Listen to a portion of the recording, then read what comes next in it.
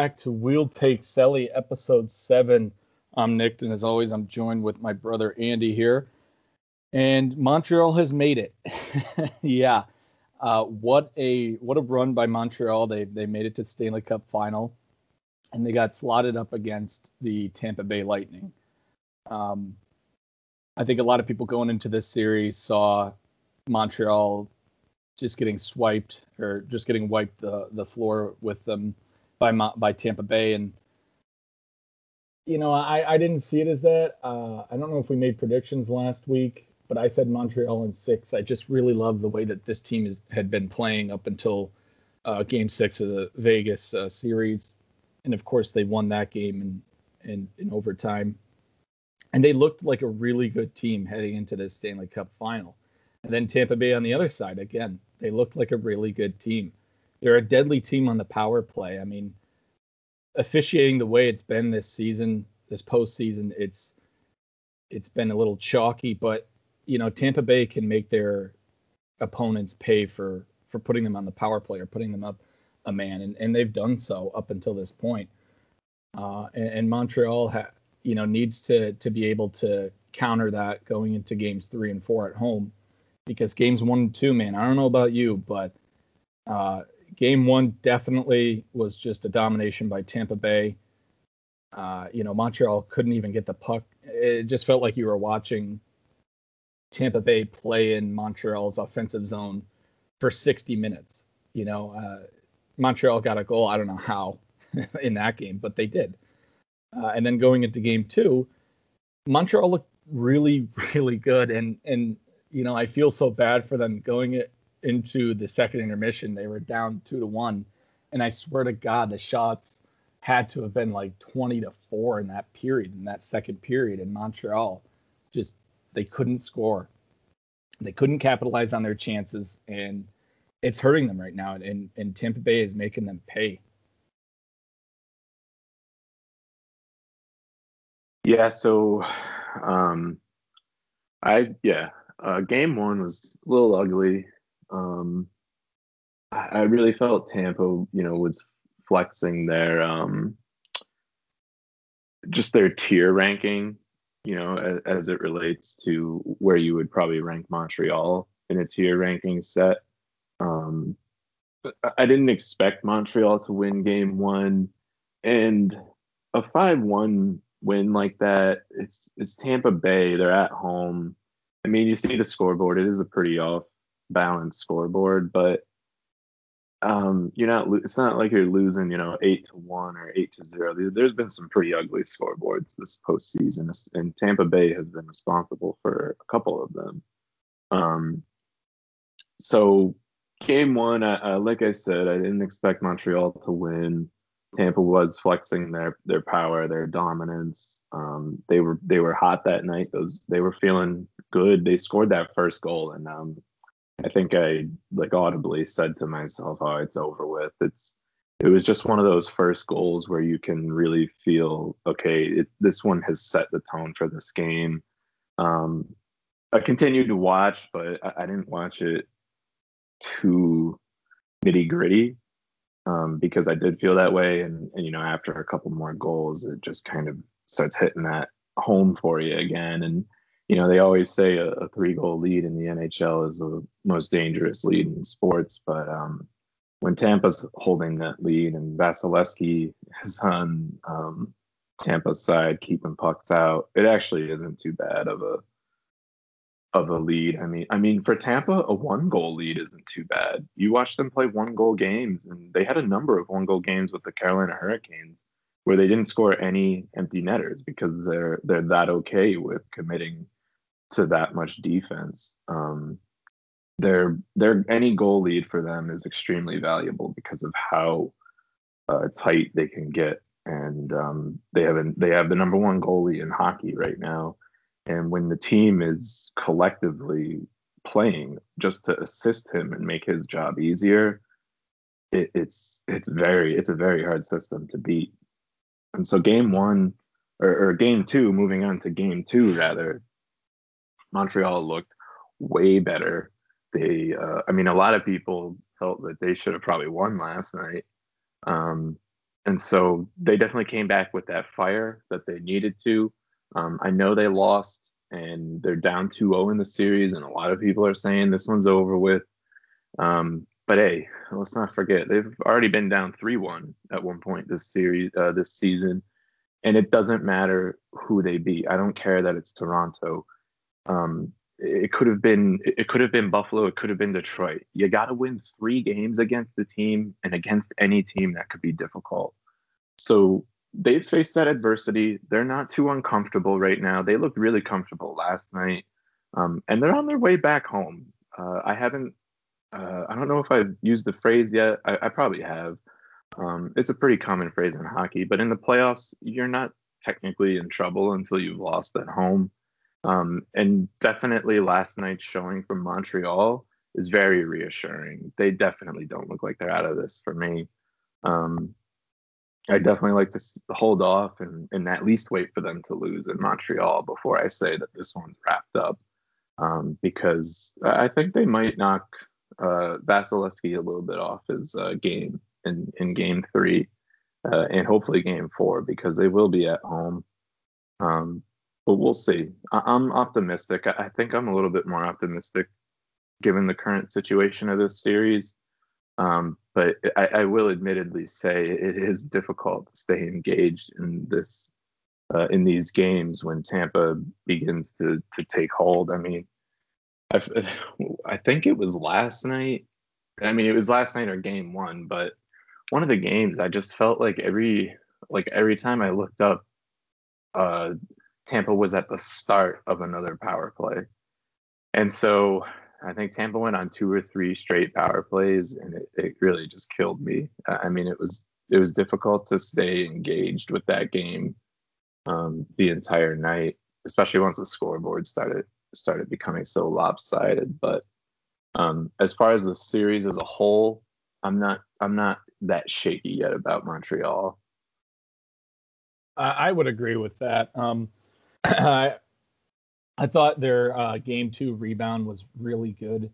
I know they ended up losing, but they had a miscue on that third goal where Edmondson just kind of pulled a Marc-Andre Fleury and just misplayed the puck. And I guess Petrie, the broadcast, NBC was saying that I guess Petrie was calling for a reverse on that, and they speculated that Edmondson just didn't hear him. So, there was a miscommunication. Next thing you know, it's in the back of your net. And that was the third goal, and that was the dagger. But up until that point, it was a 1-goal game, and Montreal didn't look out yet. For game 2, my notes, I'm just kind of looking at them. For the start of the game, I said Montreal needs the first goal, and I think that going forward, Montreal absolutely needs to be the team to score first. You And I score would first, say, Nick, I would say that about any team that's playing Tampa. It is yeah, extremely difficult to beat Tampa if they're scoring first on you. right, because Montreal is a team that once they have a lead, they know how to play with that lead. They're very similar to Tampa Bay, where if they're like you said, when they're up by 1, I don't know many times that Montreal got an empty net goal in the playoffs, similar to Tampa, what you said earlier. So both these teams are really good when they have a lead. So I thought it was very important for Montreal to score the first goal. They didn't end up, getting the first goal, but they would then later tie the game at 1. And they had a brilliant second period after a first period that was, I think they took 2 penalties in the first period. Tampa was pretty, as always, they looked really good in the power play. And I thought it was very important for them to have a good first road period where you don't give up a goal. It's 0-0. And yeah, you may say it's not the best period that Montreal's played, but hey, at least you're going into the intermission tied up. And then the second period, like we said, it was a phenomenal period by Montreal. They at one point Montreal was out shooting Tampa Bay at a 3-1 margin. They had 24 shots on goal to Tampa's 8 at one point in the second period. Yeah, it was insane. But that just goes to show you how incredibly brilliant Vasilevsky is. You said he's number 1 goalie, and I think that anybody who's still kind of up in the air about Price versus Vasilevsky. I think these first two games have unfortunately favored Vasilevsky, especially game 2 where he had to come up with some pretty big saves in that second period. And like you said, the dagger, or like I said, the dagger in the second period was that Blake Coleman goal with 0.3 seconds left. I mean, Oh gosh, that was great. It was a crazy goal, and it reminded me a lot of his goal last year in the bubble against the Boston Bruins. I didn't see a lot of people compare that goal he scored last night to the one in the bubble against Boston, but they were very similar goals. You may be able to quickly look it up if you want, but it's almost the exact same play. Yeah, I've seen a lot of very similar comparisons, and I thought not Eddie, he wasn't on last night. I thought somebody in the booth mentioned it right after it happened, like comparing it to last year's goal. But yeah, hey, a lot of the reason why Tampa has sealed off these close games, to your point, they're pretty close, very, very late into the game typically, and it's tough because Tampa seems to be getting the breaks. The breaks seem to be going their way right now. Couple that not only with Vasilevsky's skill at goaling. I mean, I've kind of alluded to it before, I think, but his positioning, I think, is what truly makes him an elite goaltender, because he positions himself in a manner that allows him to make saves on pucks that have been tipped, that he has no vision on, that are just flying all around and kicking around people's skates. I mean, he makes countless saves like that. There was one, I think it was last night. I think who was it? It might have been Petrie. I think it was a defenseman takes a shot from not the point, but like kind of off into the center of the blue line, and it does tip a stick. But I think Vasilevsky gets his stick on the puck off the deflection off of the ice. So yeah, I mean, he really, in my opinion, he is the number one goaltender in the world right now. He's certainly human, and you know what? Price is he's good too. I mean, he's definitely proving himself, I think, as a top 10 goalie in the league, maybe even top 5. I mean, he's going to have to play like a top 3, really, to steal a game, not steal a game, but to win a game from Tampa. And actually, if they are in Tampa Bay, I honestly would say to steal a game from them.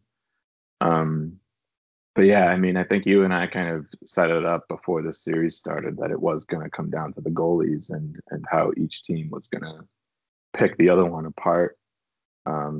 Like I said, seems like a lot of the breaks right now are going Tampa's way.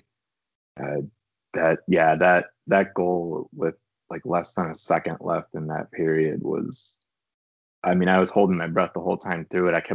I just kept darting between the clock and the play, and I thought Price had enough of it. I thought it was gonna like slow it down enough where the time was gonna expire first, but geez, when that went in, that was tough. I think it did kind of end that game for Montreal, but I don't know. I mean, the forwards, everybody looks good nonetheless. It's they're a consistent team. They, like you say, they stick to their system. When they get a 1-goal lead, they're completely comfortable, completely fine with sitting back in the neutral zone, letting Tampa work their way up and see what they're trying to unfold, clogging that neutral zone up at the blue line, causing turnovers, causing offsides, all sorts of stoppages. This is actually what Tampa was doing a lot to us. Shout out Pierre for reminding us in about 4 times in about 15 seconds that Tampa was really or maybe it was Nashville, was really enjoying breaking. I think it was Nashville, because Tampa plays like us. They like a continuous clock, and but Nashville was completely okay with just chipping pucks into the benches, and many whistles as possible. Exactly, man. Yeah. Exactly. Stop like as many stoppages as they can. Yeah. You said everyone looks good. I just have 2 gripes with 2 Montreal players, and I think that They're going to have a lot of criticism, especially after these two games. And I'll just say it: it's Brendan Gallagher and it's Josh Anderson. Anderson was traded in the offseason for Max Domi. And, at the time, Bergeron looked like a genius. And then when he signed Anderson to his contract, everyone was like, okay, I think we're, going a little bit too much on Anderson here. So the expectations, I think, going into this season for Anderson were definitely there.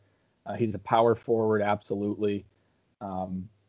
He's a guy who doesn't have, hands in the sense that, like a Braden Point or a Kucherov.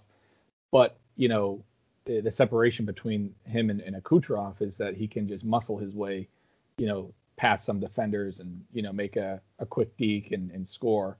And we just haven't really seen that with Josh Anderson. I mean, I remember mentioning it in the group chat last night. Anytime he's on a quick breakaway, kind of those breakaways, similar to a Cole Caulfield when he scored the goal on Robin Lehner, where you just kind of go wide on a guy and you get a short breakaway. It seems the only move he has is to protect the puck, protect it, and then he tries to either stuff it in between the 5-hole or just tries for a rebound like he did when Kotkaniemi scored in Vegas. But it's just outside of that, he's, like Greg said in the group chat as well, he's just getting too involved in the scrums. And it's just like, man, if you exerted that energy into your game and focused more on maybe shooting the puck or getting towards the net, crashing the net, I feel like that would be a better use of your energy than to, face wash Blake Coleman, face wash, Pat Maroon, Sergachev, whoever. And then on the other side of the coin, it's Brendan Gallagher. And Gallagher is known as a sort of pest similar to a Brad Marchand, a guy who's just going to get under your skin and have the talent enough to score goals and to put up points. And Gallagher just, man, he's definitely been disappointing. Off the top of my head, I was thinking last night, and I'm like, when was the last goal? What was the last goal you remember him scoring? And my answer was Game 7 against the Leafs. I don't remember another goal from him, and I know he's had more goals than that, but that was the last one I could remember him even scoring. And just a lot of the times he looks invisible out there. He's kind of just skating around. Sure, he's definitely putting a body on people, but you want production out of these guys. At the end of the day, it's nice that they're getting under a player's skin, or maybe they're just causing trouble, whatever it might be. But ultimately, you want production out of these guys. It's great that they can punch Sergachev in the face wash Maroon, but they need to put the puck into that. It's what they're getting paid for. And we're just not seeing that out of Gallagher and Anderson. So I would say that those are the only two guys I think I'd just be a little bit critical of on Montreal. Yeah, I agree with the Gallagher one for sure. Actually, when you were kind of teeing up this point that you were about to make, I was in my head saying Gallagher over and over again. Anderson, I'm not as I guess I wouldn't be as critical about Anderson in my own opinion, just because with Pat Maroon on the ice and Killorn, I know Killorn's not going to be in anymore, but in the past he's been, he's on the ice. Hedman's always on the ice. Sergachev. It's the playoffs, and you do need a power forward guy to be, doing that, jockeying with the defenders when he's in the crease, jockeying with the forwards when he's in the face-off circle. And Anderson is a big body to be doing that. And I'd prefer Anderson to be doing that kind of stuff than a Gallagher, to your point. Gallagher is a small guy. You saw what Sergachev did to him. He just he basically just kind of put his body weight on the Gallagher and, body slammed his forehead into the ice. And Gallagher's got a spider web of blood all over him. So, yeah, I would like to see Gallagher maybe tighten up, maybe not clean up his act, but dial back maybe on the grittiness. Let your bigger guys take care of that stuff. Let Weber step in for you. Let Anderson step into that. Armia, if he's out there. Edmondson especially, actually. I can't even believe I forgot about him because we picked him up at a trade deadline going into, I think, last year's playoffs for that exact reason. And so he's a guy that I know can do that kind of thing. He loves to be physical with other guys because he's a big defenseman. He's a solid defenseman on his skates. So yeah, I think I might not be as critical about the. I want to see Anderson do a little bit more, but I do think that you are right. I think Gallagher could definitely be. I think he has a little area of improvement. Maybe. I mean, it's the playoffs, you know. Maybe the coach needs to sit down with him and be, you know, hey, we appreciate what you're doing out there, but to your point, Nick, we need Gallagher. We need you to start scoring. We need you to start putting pucks in the net. Let Anderson take care of the heavy stuff. You know, he's a guy who's when he exerts that kind of energy, he can exert it in a little bit more of an efficient manner than you can. So I do like that criticism of Gallagher though.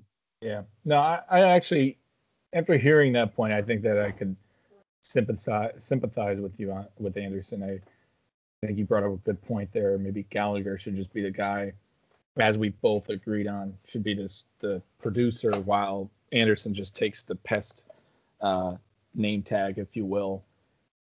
Real quickly though, I'd like to bring up that Sergachev tussle Sure. with Brendan Gallagher. I want to be a little bit critical of the last, I think, 5 minutes of that game one, where I want to say it was 4-1 Tampa or 3-1 Tampa at that point. And you can clearly tell that the tensions were getting, you know, high, and in this team, they were starting to play more of the physical game rather than the skill-wise game. And I'm just a little bit critical of the officiating in that last 5 minutes. I know I brought it up with you in the group chat, and it's just like, you know, why there's 5 minutes left. They're going to be going after one another. They're pissed off. I mean, Montreal's frustrated. They couldn't get anything past Vasilevsky, and I'm sure that they were pissed off that they couldn't seem to get anything going against Tampa. And you know, with 5 minutes left, I swear every single scrum there was a penalty coming out of it. And then that happened. And then Sergachev takes down Gallagher without a helmet on. And it's a dangerous play. I mean, we had a whole bunch of energy against Tom Wilson, and I'm not trying to turn this into a Tom Wilson thing, but you know, it was there, and it's warranted with Tom Wilson. I totally get it. Anytime a player doesn't have a helmet on and they're getting, you know, pummeled down to the ground, it's very dangerous. And that happened last night. You know, Tom Wilson didn't hit Panarin in the head when they you know crashed on the ice, but Sergachev literally, you know, went head first. You know, Gallagher goes head first into the ice without a helmet on, and he comes up blood all over his face. He's bleeding everywhere, and I just thought at that point, I was like, okay, maybe this is where the referee step in and say enough is enough, and they give Sergachev possibly a game misconduct, or they give him a 5 minute major, whatever. And it didn't happen. And the only thing that happens is like, was it Coleman or Goudreau goes to the box for a gimpy little cross check that happened before this scrum even started. I was kind of just like, you know, if you wanted to take over this game and say, you know, enough of this scrummy stuff, that was the point to do it. And they didn't do it there. And I thought that game two, you know, the officiating was fine, but just in that last 5 minutes of game one, I thought the refs and the officials could have just done a little bit of a better job managing the game at that point. It's certainly questionable, man. It's the decision time of everything. I remember you bringing that up in a message, and I think my first rebuttal was, well, don't forget that in game five of the Islanders series, Tampa was up 6-1, and they needed a penalty call so that Kucherov could keep the goal streak going. For the seventh goal, it was 6-1 in the third period. Why are you calling penalties? Anything, unless it's a delay of game. Even high six, you should be letting go. That game is over with. I don't know. The Sergachev Gallagher interaction. Here's the thing, Nick. I agree with you. I think what Sergachev did to Gallagher was much more concerning, much more unwarranted, and just those two things. It was much more unwarranted, and it was a little bit over the top um, compared to the Tom Wilson Panarin interaction. But I can see why you're not hearing the outcry, because Wilson and Panarin were in the regular season. The Rangers aren't going to the playoffs, and Panarin's a superstar, and Tom Wilson is Tom Wilson. And then here's the flip side of this one. It's game 2 of the Stanley Cup Finals, and this kind of behavior is pretty regular at this point in this season. So it's probably a little bit more normalized to people right now. And like to your point, it's not Tom Wilson. He's not involved. So you're already losing some attention right there. But I do agree. I think it was a lot more irresponsible of Sergachev to do what he did to Gallagher than what Wilson had done to Panarin and the Rangers that night. Right. And I'm not trying to say like, we shouldn't have that reaction against Tom Wilson. It's just, to me, like you said, it was just unwarranted. I mean, the guy has his helmet off and he's a very vulnerable player, and you're trying to tackle him to the ice. You're trying to, I mean, I'm totally okay if Sergachev takes, Gallagher by the jersey and face washes him or punches him or whatever. But once you see that a player doesn't have a helmet on, you shouldn't be trying to pin that guy on the ground or do anything physically to to not have him hit his head on the ice. You shouldn't be trying to wrestle him to the ground. You shouldn't be trying to push him, body slam him, body check him, any of that. I mean, and plus it's after the whistle. It's just like it wasn't needed. Yeah. And I mean, at least it should have been a fine. I could understand if maybe, the Department of Player Safety had an in-person hearing with him or a hearing with him at the very least, but nothing came out of it, which kind of shocked me. I mean, I don't know if you saw this, Sand, but did you see Shea Weber's slash that he got fined for on Kucherov? Yes. Did you see how Kucherov played that? No, but actually, you know what? I think I did see it, but I don't have a very keen memory of it. But you know what? That question you just asked me, like there's 5 other plays I can think about there where he probably did exactly what you're talking about right now. That guy falls and dives. Oh, there's no tomorrow.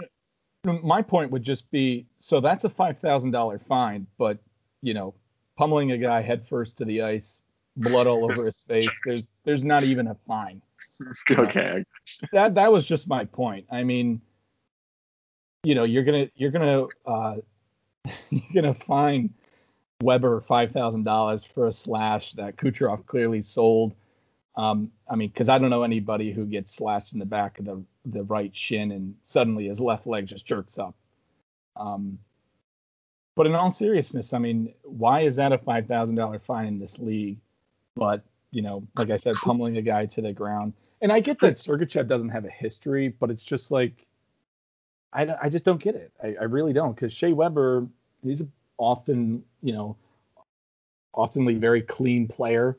It's not like this guy is like a Tom Wilson or a George Peros or a Ty Domi. It was just a slash to the back of the leg. It was definitely unwarranted, but I mean, Kucherov sold it. You got to agree on that. It was unwarranted slash, but it's an unwarranted dive. So there's my criticism of that. It's just, to me, it irked me, and I thought I'd bring it up because I just wanted to hear what you had to say about it. I gotcha. Yeah, no, Kucherov is, I've seen the guy dive. I've seen he's one to hold his stick pretty loosely when you're chopping at another guy's stick. Watch him to drop sticks pretty easily. That is a good comparison, man. But you know what? it's sad to say, but the only thing we can look at then is one of them happened to Kucherov, one of the best players on the best teams in the league, and one of them happened to Brendan Gallagher. Some Yeah, it's some unfortunate, man. Montreal. It's tough, but you know what? And actually, to Gallagher's point, or to Gallagher's credit, it wasn't shortly after that had happened. Maybe actually, it might have been the next game. But there was a play where he got like run into the boards. He was on a breakaway, or he was trying to make a breakaway. I think the puck got knocked away, or he lost control, and it essentially, the play essentially left his responsibility. But the defender who was covering him did not like let up, and they just railed him into the boards from his knees. He was on his knees, and he got rails into the board. And it's a play where he could have done something stupid, like cross check the guy while he's getting up. He could have held on to him and maybe ended up, he could have done something to try and draw a penalty or try and get back. And it might have resulted in a penalty kill for them. Best case scenario, it might have resulted in a 1-for-1. But you know what he did? He just ripped the guy's helmet off, which I thought was hilarious because of the new rule, he now has to get off the ice. So either they put the helmet back on or they get off the ice. And he blew out of there, so the guy couldn't even get a shot back of his own. So yeah, I mean, as much as Brendan Gallagher is getting beat up, and as much as we'd like to think that should be in check, especially when, like you're saying, not only the refs are keeping like Shea Weber's slashings on Kucherov in check, but also the league is. So yeah, I think that's the most questioning thing. The like lapse in the refs treating those two things differently is not as shocking to me as the league treating those two situations differently. That's a good point that you brought up. Well, and it's why I said it. I mean, I understand you call a penalty on Weber's slash. It's just I question the league's response, where the league has the ability. The league has the ability to review a play after it's happened. It's not like a ref is going to, call a penalty and then go, oh, wait, guys, let me review it. Okay, I was wrong. It's not a penalty. They don't have that ability. But the league itself, it's player safety. Remember, player safety. Safety is a big part of that name tag. And, when the refs don't call anything, a lot of people like to look at the league and say, okay, refs missed this. So what's your take on it? What do you do? And the ignoring of it kind of just made me scratch my head. Like I thought this was player safety. I mean, because again, you want to talk about suspension or fine, it doesn't matter to me. To me, it's you need to make a statement as the league to say we're here for player safety. A player had no helmet on. He went headfirst into the ice. Could have even gotten a concussion from that play. Could have been injured and been out for the rest of the series. And, nothing happened. So to me, it was like just a little critical of Department of Player Safety compared to what they dealt Shea Weber with a $5,000 fine on Kucherov. So that was my only gripe with the league there. Again, I mean, like we mentioned, the officiating towards the last 5 minutes of game one was definitely, questionable. And it's just like, let the game keep going, because the quicker this ends, the quicker they get off the ice and the less scrums you have. Because when you're blowing the whistle all the time and you're calling a penalty, it just creates more frustration and more physicality. But I'll go into a note that I had that I think I will bring up here, and it's I just wrote Montreal needs to capitalize on their chances, and last night it killed them in game two. Their power play at one point had a 4-on-3, and the broadcast was critical of Luke for like a substantial amount of time. I'd like to say it was almost full penalties worth of a 4-on-3. Right. Okay. And so I think you'll know what I'll mention here. But the 4 was Toffoli, Suzuki, Weber, and Gustafsson. And of all 4 of those players on a 4-on-3, which one do you think is the odd guy out? I think it's Gustafson. Okay, it was a trick question, but you got it right. And I thought that I'll give credit to Pierre Maguire. I know a lot of people are very critical of his commentating, but I absolutely have to agree with him. Yes, he mentioned it 5 times in 10 minutes. It's just Pierre, but he was absolutely right to mention why isn't Cole Caulfield on the ice? Why is Gustafson there? At the very least, Nick, I think you could argue that while there might not be one wrong guy, I think Caulfield is at least a right guy. Right. Know? Yeah. I mean, Suzuki, Toffoli, and Caulfield have been phenomenal throughout this run that Montreal has had, and they're a large part of the reason why they're here in the Stanley Cup final. That trio just works really well together. I know the previous game they were all -3, but that's not really that's not really. It's just unfortunate they were on the ice for 3 goals, but Tampa scored 5 that game. There could have been a player on the ice for every single goal.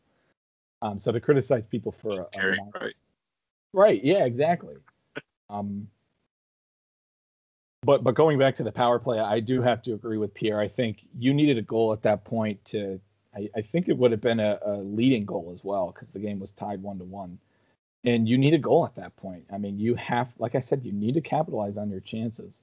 If you're going to beat Tampa Bay, it's going to have to be a collective effort of 5-on-5 play and on the power play. I mean, Tampa, isn't necessarily a team that takes a lot of penalties. So the opportunities that you get, you want to cash in on just a couple of them. I mean, you're not obviously going to cash on every single one of them, but you certainly want to cash on more than 0. I agree, dude. I think anybody who's a human being who's watching that hockey game knows that on that 4-on-3, Montreal absolutely needed to score. I don't think there was any question about it. They had to score that goal if they wanted to win that game.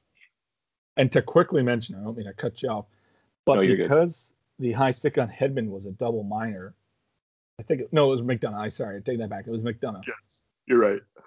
Double minor on McDonough meant that not only was it a 4-on-3 for about, I think it was like a minute 27, but it's also a 5-on-3 at a certain point because there were coincidental minors.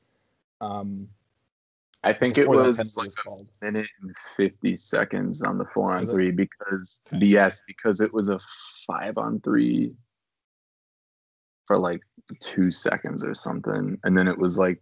And then once everything cleared out and it was just a regular power play, they only had like 4 seconds to score before they had killed that first penalty, and the next goal would just negate what was left. Okay, my bad. Then I thought they had a 5-on-3 for a little bit longer, but regardless. Well, the 4-on-3 was a good while. Right. Here's the thing, dude, and before you cut me off, I just wanted to make this before I forget it. I imagine Montreal in their latest practice maybe ran some old regular season drills, some old OT regular season drills, because I think if they had, it's not something you're going to run as a coach. Why would you run regular season style overtime plays for your team?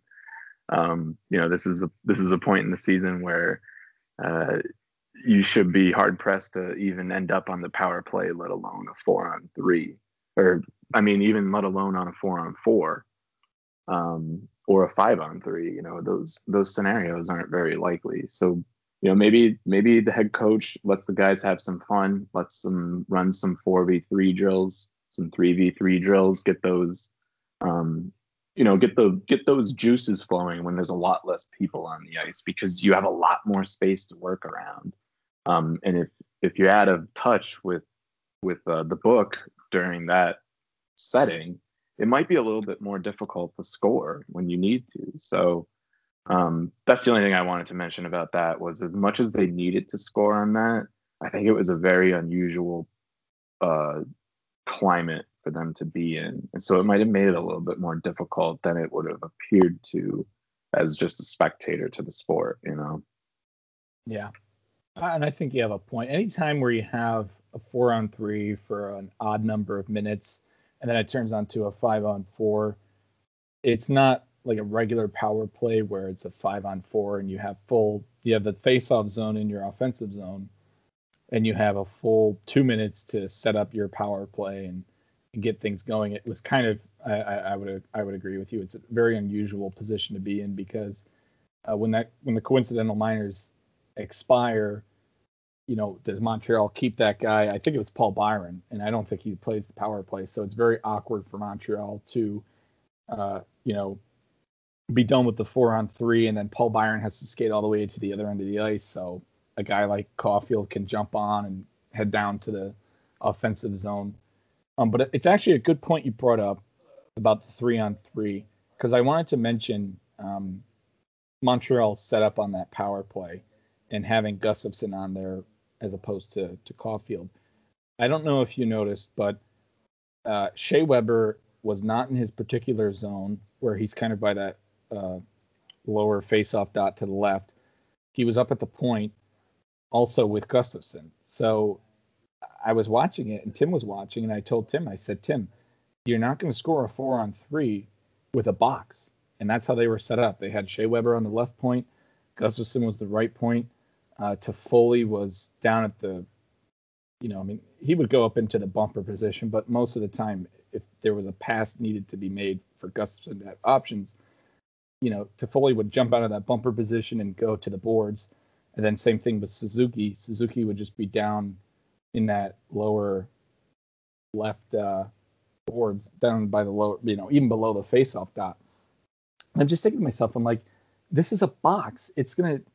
This is what you do on a penalty kill with a 5-on-4. You make that box. You don't do a box on the power play. On a 5-on-4, typically you have your point. You have your two guys who are going to shoot. Like, for example, you have Hedman at the point. You have Stamkos on the left. You have Kucherov on the right. Sometimes you have Palat in the bumper position, points in the bumper position where Palat's kind of in that, hey, I'm an option to pass to if, Stamkos is getting pressured on the penalty kill. He's kind of in a single spot sometimes. Yeah, exactly. He'll go both sides. He doesn't just stay on Stamkos' side. He'll go to the other side and help Kucherov. And I guess my point being, after I've explained all of that, is when you have two defensemen on a power play, you kind of force yourself into playing that sort of structure. Whereas if you had Cole Caulfield, what you could have had was Shea Weber at the point. He had options with Suzuki on the left and Caulfield on the right, while Toffoli's the screen. So on that power play, I just knew that they weren't going to score on it because of the way they set that up.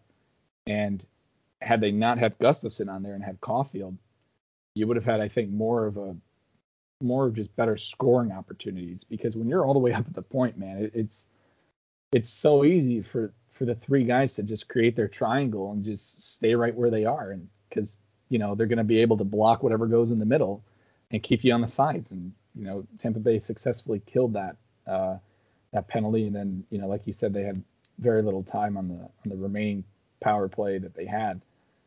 So going forward, I think that if they were ever to find themselves in a 4-on-3 opportunity, don't make that same mistake of putting Gustafsson on there. It's not to say he's a bad player. It's just, you needed to score. You've been struggling against this team. Adding a guy who's a natural goal scorer like Caulfield wouldn't have been a bad idea.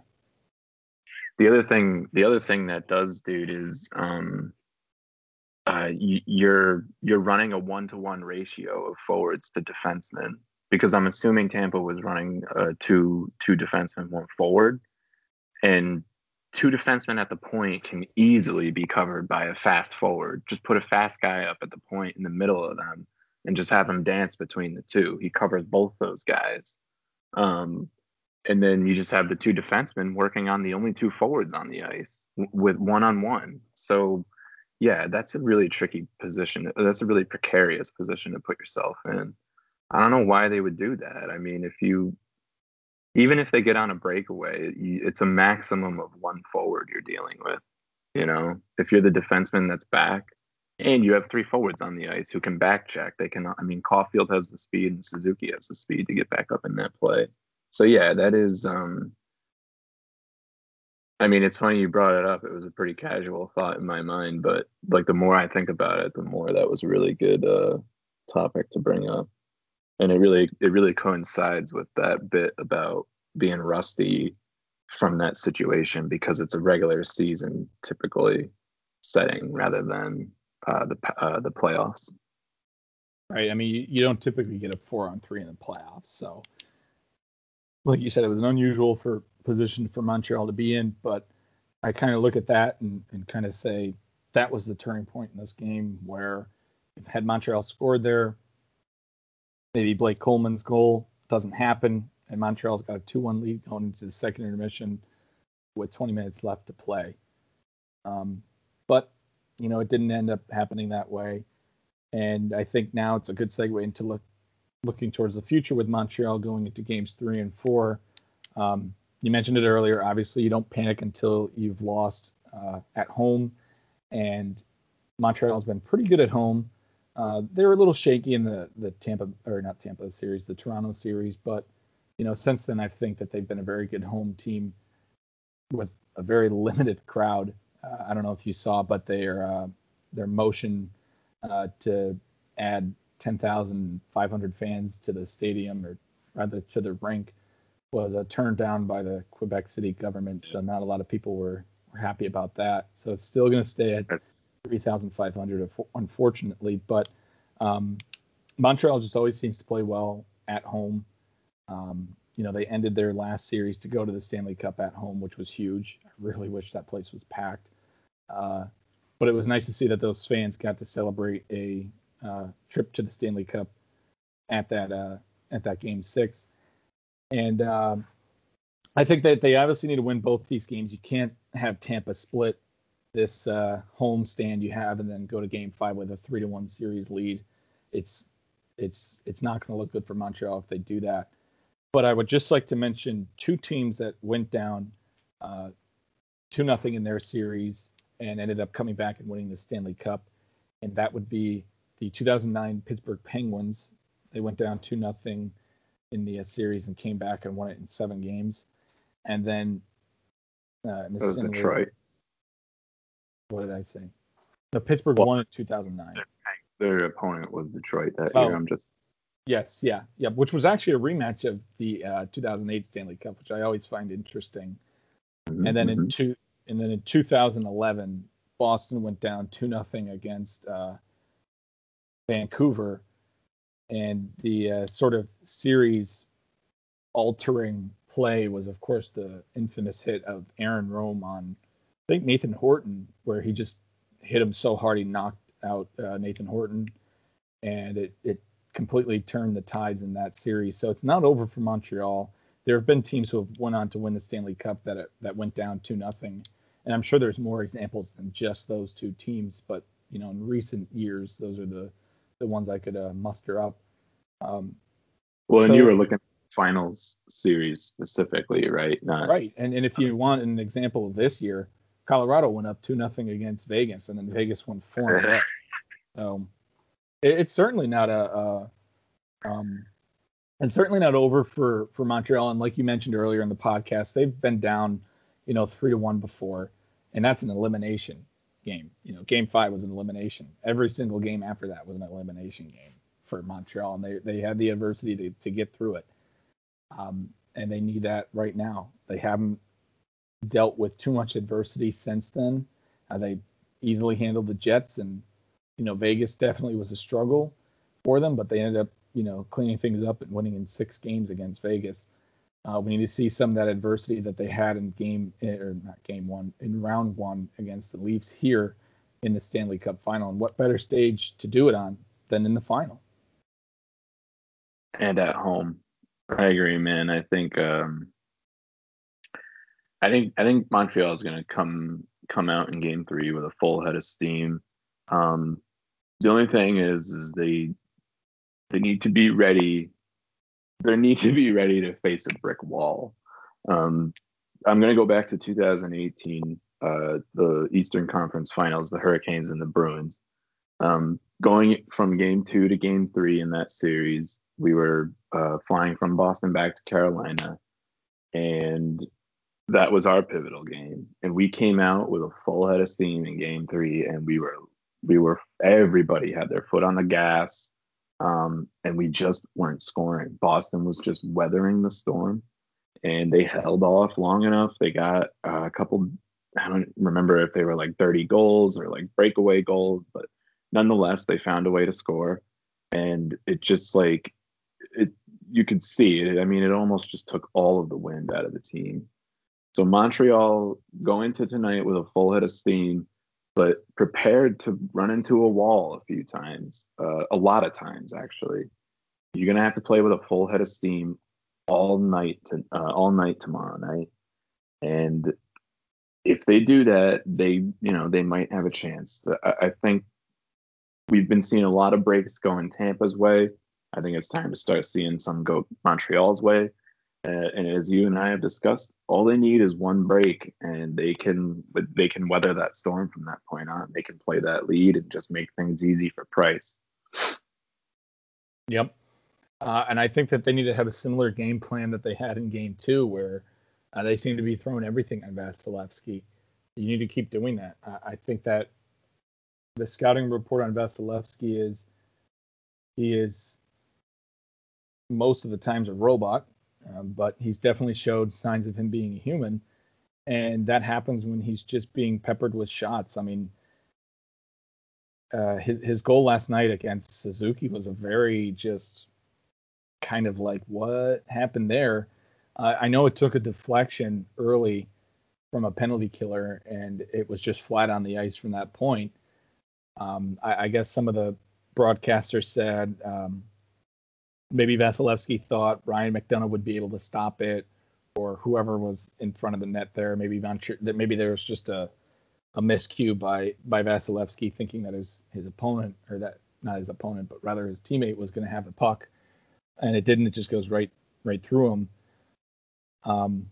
But Vasilevsky has had difficulty as well closing out a game. I recognize that in the Carolina series. At times where Tampa Bay would be playing well, but suddenly Vasilevsky gives up kind of a greasy goal, and it killed them. I think in Game 3. I think the second goal you guys scored in that game was a goal that I think both you and I kind of looked back at and just went, well, Vasilevsky definitely should have had that, but it added to our point that he can sometimes have difficulty closing out games, and it's not even just the playoffs; it's also the regular season. So that's where I noticed it. We had 8 games against him this year in the regular season. I think at least 3 of them he blew a third period lead. Right, and I think that the scouting report on him is, at a certain point, this guy, if you keep peppering him with shots, he will eventually let up greasy goals, and it could be in the third period. So Montreal has to keep doing what they're doing, and I almost feel like if they replicated their second period and translated that into their third period of last night's game, they would have won.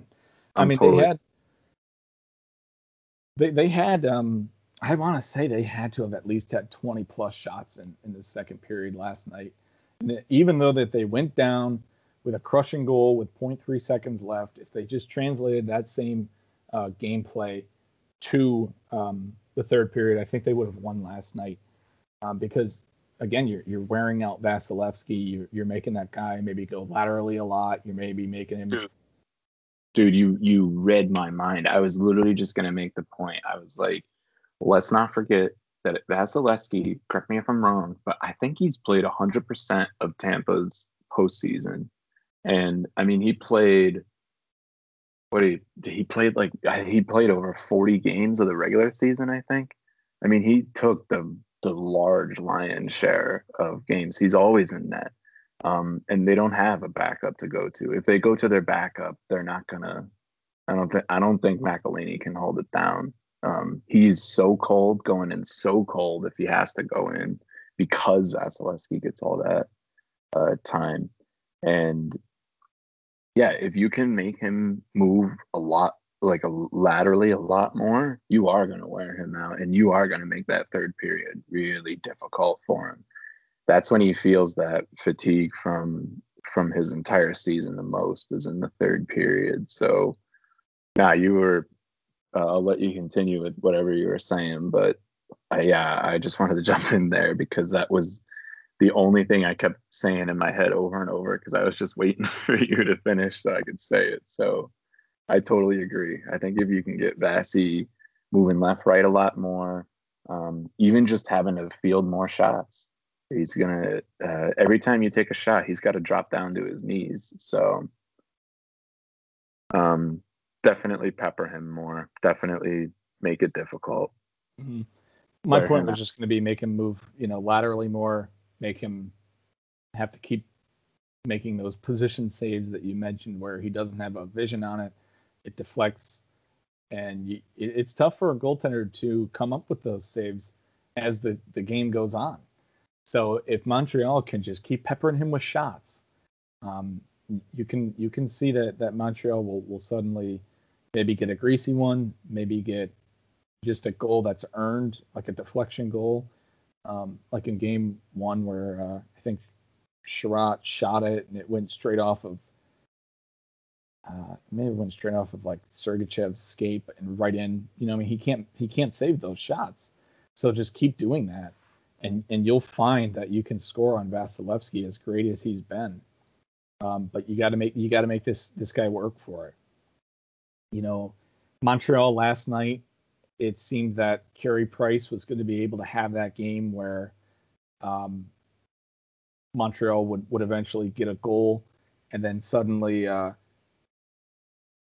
Price would just shut it down. I mean, he wasn't really facing a lot of shots in that second period, so he was having a pretty lackadaisical second period in the sense that he just wasn't facing much. And that second goal that the Lightning scored, it's a lateral movement. No matter how good you are as a goaltender in this league, a lateral movement play is a very, very hard save to make on in a game. I mean, 2-on-1s. That's why 2-on-1s are always exciting to watch because, if the player makes a lateral pass and they shoot the puck, high glove side where a goaltender almost has no chance and they make that save, it's like, holy crap. What was the probabilities of them saving that? But I think going forward, I think Montreal just needs to do what we just said, just pepper Montreal and make sure that they just throw everything they can at Vasilevsky. It's never a bad idea to shoot on net no matter where you are. Yeah, and that team they've been doing it all postseason. Keep having fun, man. Cole Caulfield's face should be like the poster child for their mentality because as long as they're having fun out there, that is a team that can be lethal when they're having fun. I think that's a point when teams might end up even taking them less seriously, and that could be a huge advantage for Montreal if they continue to play like that, in my opinion. Yeah, I'm still trying to quickly find just that second period shot total, but I'm having a hard time doing so. But I think we've stated this episode very well. What Montreal needs to keep doing, what they need to change, and going forward, what needs to happen and what we need to see from Montreal. Because if they don't do something in Game 3, this series could possibly end in Montreal, and I don't think anybody wants to see that. And with that being said, I don't know if you have anything else to add in. I think we did a really good job of breaking down what we had here. Yeah, I think this one's pretty well laid out. It's only been 2 games, so exactly, yeah. Yeah. 2 games, it's nothing to overreact to. Wait until Montreal loses at home, and then you can hit the panic button. Exactly. But Montreal, since that Toronto series, has been pretty stellar at home, and they're a pretty damn good road team as well. And do they get their coach back? Yeah, actually, they get Dominic Ducharme back. That's right. Huge. That could be huge. I can't even touch on that. I know. Yeah, of course. The last minute. We got it in. Yeah, we did get it in. At least we can get credit for it. But I think you're right. I think they will absolutely bounce back in Game 3 now that they're getting their coach back and just being at home. I mean, I don't know if you've seen any photos or any videos of Montreal outside the Bell Center, but that place is packed. Montreal streets are filled with just a sea of red jerseys. just waiting to cheer and waiting to just unload all this energy and passion they have. So, Good point. hopefully going into these two games, they can give something that those people of Montreal can cheer for. Yeah, but, I agree. With that being said, I think we've pretty much hammered it enough. This is a good episode, and we always appreciate you guys listening. So from here on out, as always, enjoy the games. Tomorrow we have game 3, and then Monday is game 4, and all the games are at 8:00. Unless it goes to game 7, then we finally get a 7:00 game, which it's almost like where those game starts have been. But regardless, just enjoy the games. It's a very fun Stanley Cup final as always. And we appreciate you listening. Peace out.